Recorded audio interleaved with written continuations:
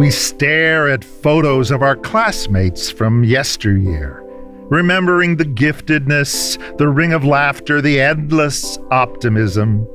We were, in no particular order, going to change the world, work for peace, be millionaires by 30, vault to the corporate ladder's top, marry wise and beautiful people, take wonderful vacations.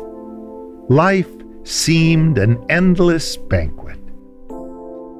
But now we've learned how tough the world is.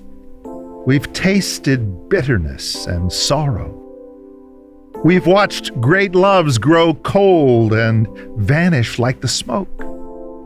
The competition still exhausts us to get ahead or just catch up.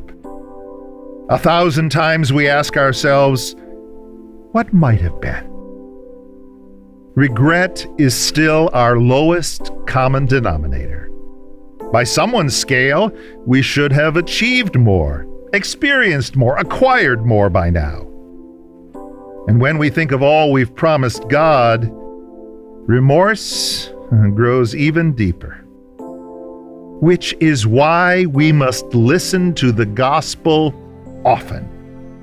No one else is saying what the Father always says. Though your sins are like scarlet, I will make them as white as snow. He does not treat us as our sins deserve or repay us according to our iniquities, for as high as the heavens are above the earth, so great is His love for those who fear Him. Only grace can overcome regret. With Paul, we practice that abundant life that Jesus came to give us. I do this one thing. I forget about the things behind me and reach out for the things ahead of me. Now, stay in grace.